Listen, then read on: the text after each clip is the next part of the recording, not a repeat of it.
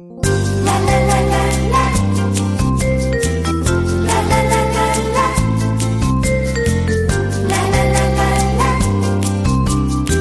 allihopa, varmt välkomna till det 51:e spelpodden i ordningen. Vi har hållit på ett tag nu, Daniel, och vi kan väl säga att det rullar på helt okej. Vi är som en Volvo, ja, rullar.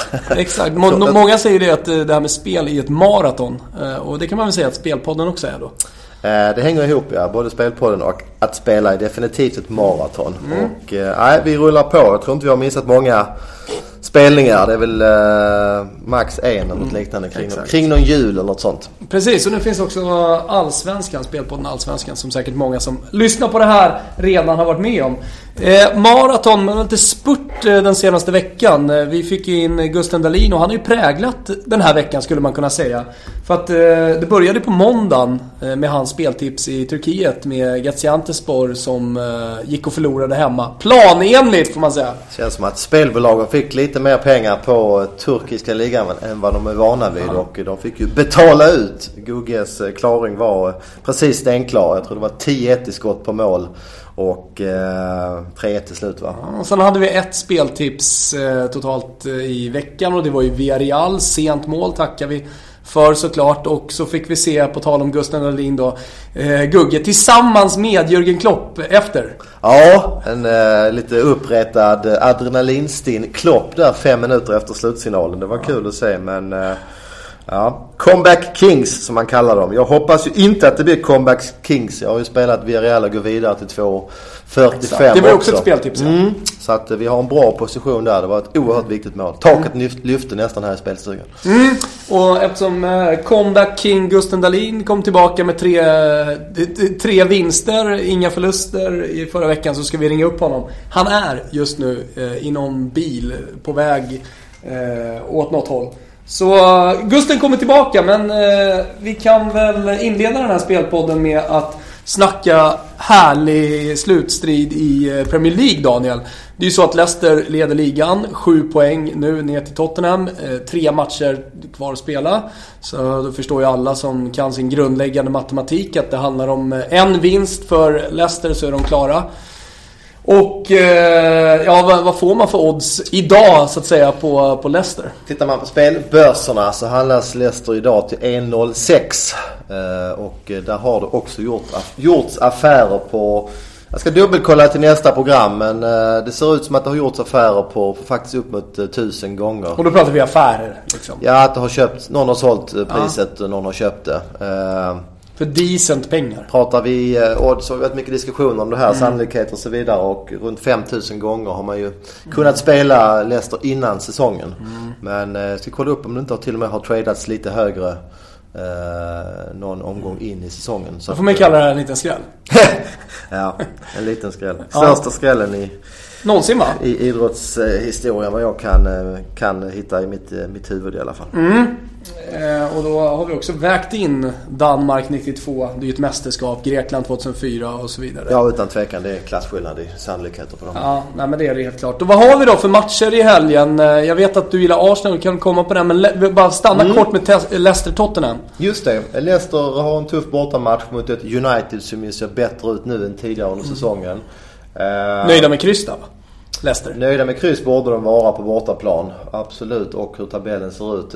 Tottenham spelas ju efter den här matchen på måndag, så de har ju lite grann resultatet att gå på, men det är inte mycket att snacka om. De behöver ju en seger i stort sett oavsett, och det blir inte lätt mot ett Chelsea som säkert vässar knivarna för att förstöra för ärkerivalerna, eller i alla fall London-rivalerna Tottenham. Nu har vi även en avstängning på Dele Alli. Fick ju 3 matcher för ett slag där på matchen senast mot VBA. Så att, det blir tufft för Tottenham borta mot Chelsea. Och som sagt, det kan vara så att Leicester är mästare redan på måndag kväll. Hur läget i Chelsea, tycker du? Det är väl OK. Slog Bournemouth klart i helgen. De kunde spela lite grann på kontring och det passade dem väldigt bra. Hade ju 2 förluster dessförinnan. Men jag tror att detta kan vara en sista kraftansträngning och inför hemmafansen. Så att Chelsea ser helt okej ut. Du, vi tar oss till speltipsen då. Jag nämnde Arsenal.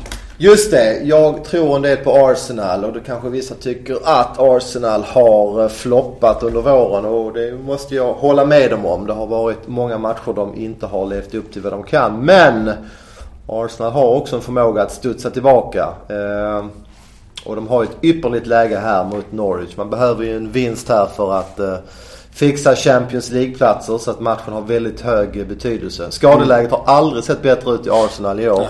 Till och med Wilshere hoppade in senast. Bara så. Ja, bänken är extremt stark för dagen och jag kan tänka att det kan påverka även träningar och så vidare. Att det är väldigt hög konkurrens på träningen nu. Det är alltså en 16-17 man som slåss om de där 11 startplatserna. Och, jag tror att det är ett bra Arsenal vi ser.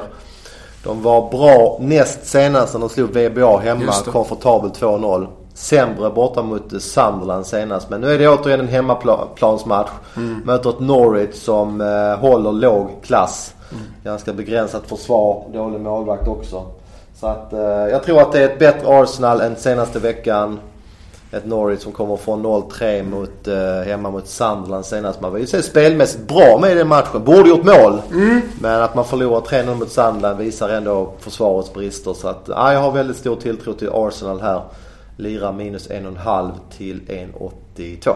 Spännande Premier League-helg att vänta. Och spännande, det är det faktiskt också i Italien. Tänka sig. Men inte om Scudetton, för den har Juve redan vunnit. De blev ju mästare i kostym när Roma vann över Napoli i måndags. De har firat hela veckan, det är någonting som man bör tänka på.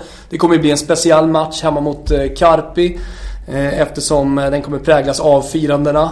Du sa det här innan, upplösbara Scudetto, alltså pokaler på läktarna och så vidare. Svår match och liksom se vartåt den barkar. Carpi som just slåss för kontraktet ser bra ut just nu. Men ingen speltips i den matchen. Det finns några lag som jag tror fortfarande har, jag ska nämna det, som jag tror fortfarande har motivation kvar.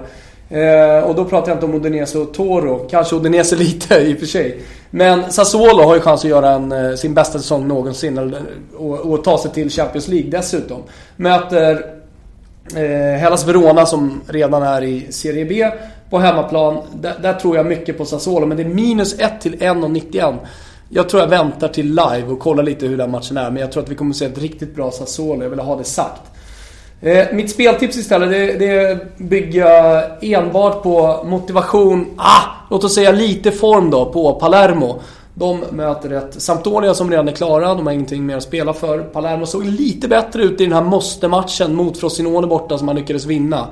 Ballardini som har kommit tillbaka, tränaren, ser ut att ha fått lite ordning på försvaret. Han har kört med 3-mannaanfall med Quaison, Vasquez och Gilardino.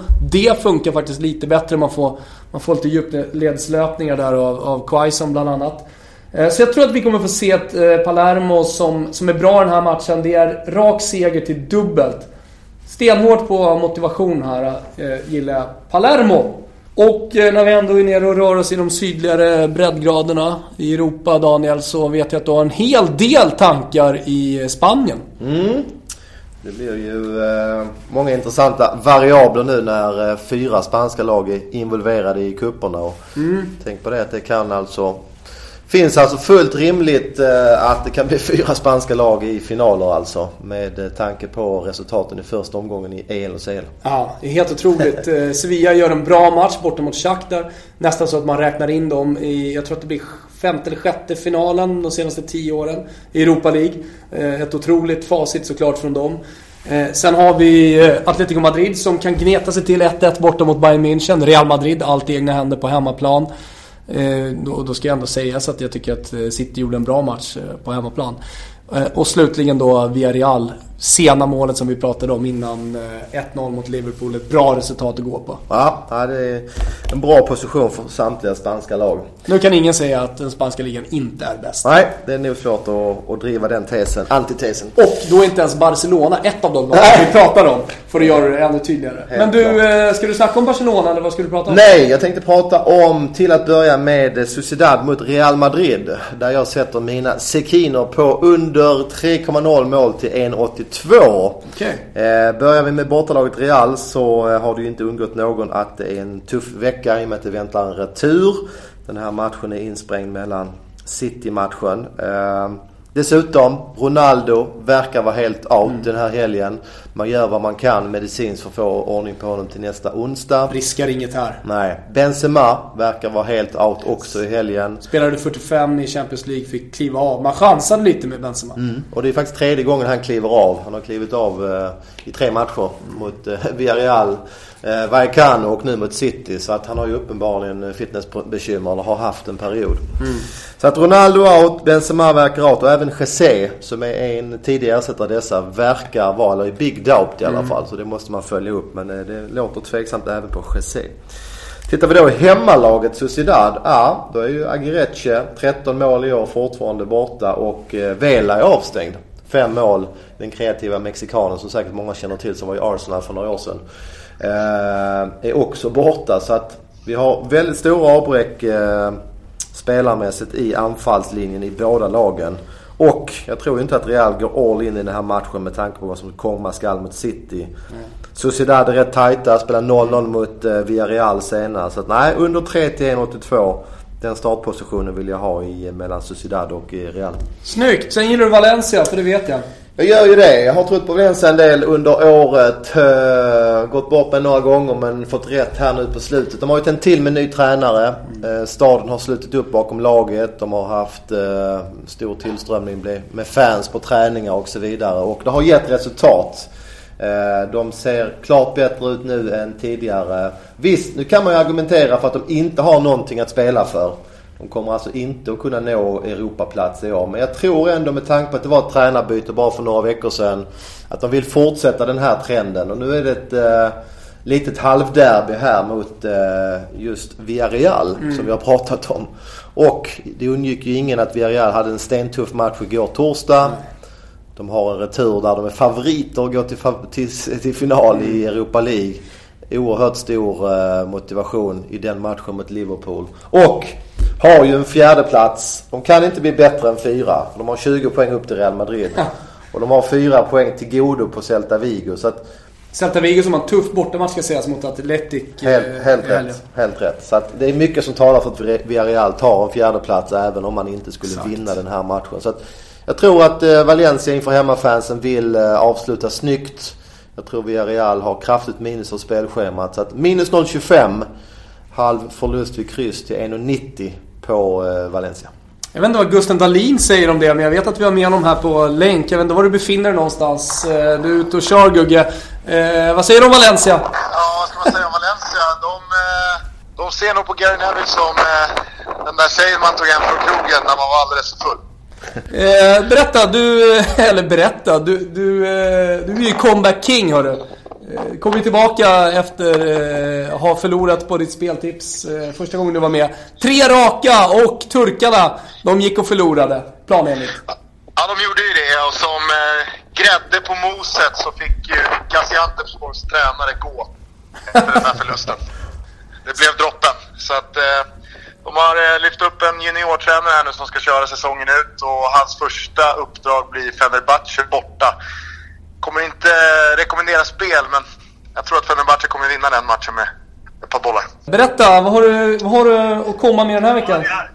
Jag har ett speltips. Jag kommer fatta mig ganska kort. Det är Bayer Leverkusen lördag 18:30 hemma mot ett Hertha Berlin som har tappat all form. De håller på att slarva bort allt vad Europaplatser heter. De sjunker som en sten, har 5 raka utan vinst. Tunga skador, senast i raden är mittbacken Jay Brooks.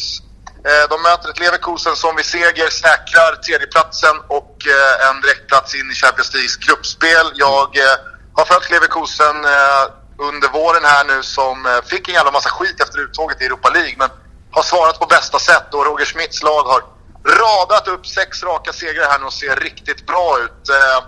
Julian Brandt, Bellarabi i kanonslag, så också Chicharito som gjorde mål senast när man vände 2-0 till 3-2 mot Schalke på bortaplan. Så att jag tror att segertåget bara fortsätter och att Leverkusen återtar en plats i Champions League till höst igen. Och jag kommer spela minus 1,25 till 2,30. Minus 1 finns till 2,08 om jag inte minns fel. Sen så kan ju våghalsen ta minus 1,5 till 2,60. Ja, det låter som en bra motivering där, Gusten. Kort bara, fick du något mer från Klopp där som man inte såg på TV igår? Jag kan bjuda på den om ni bjuder in mig nästa vecka. Så kan jag bjuda på den. Jag måste sluta nu. Okej. Ha det bra allihopa. Hej. Ciao, hej. Ciao.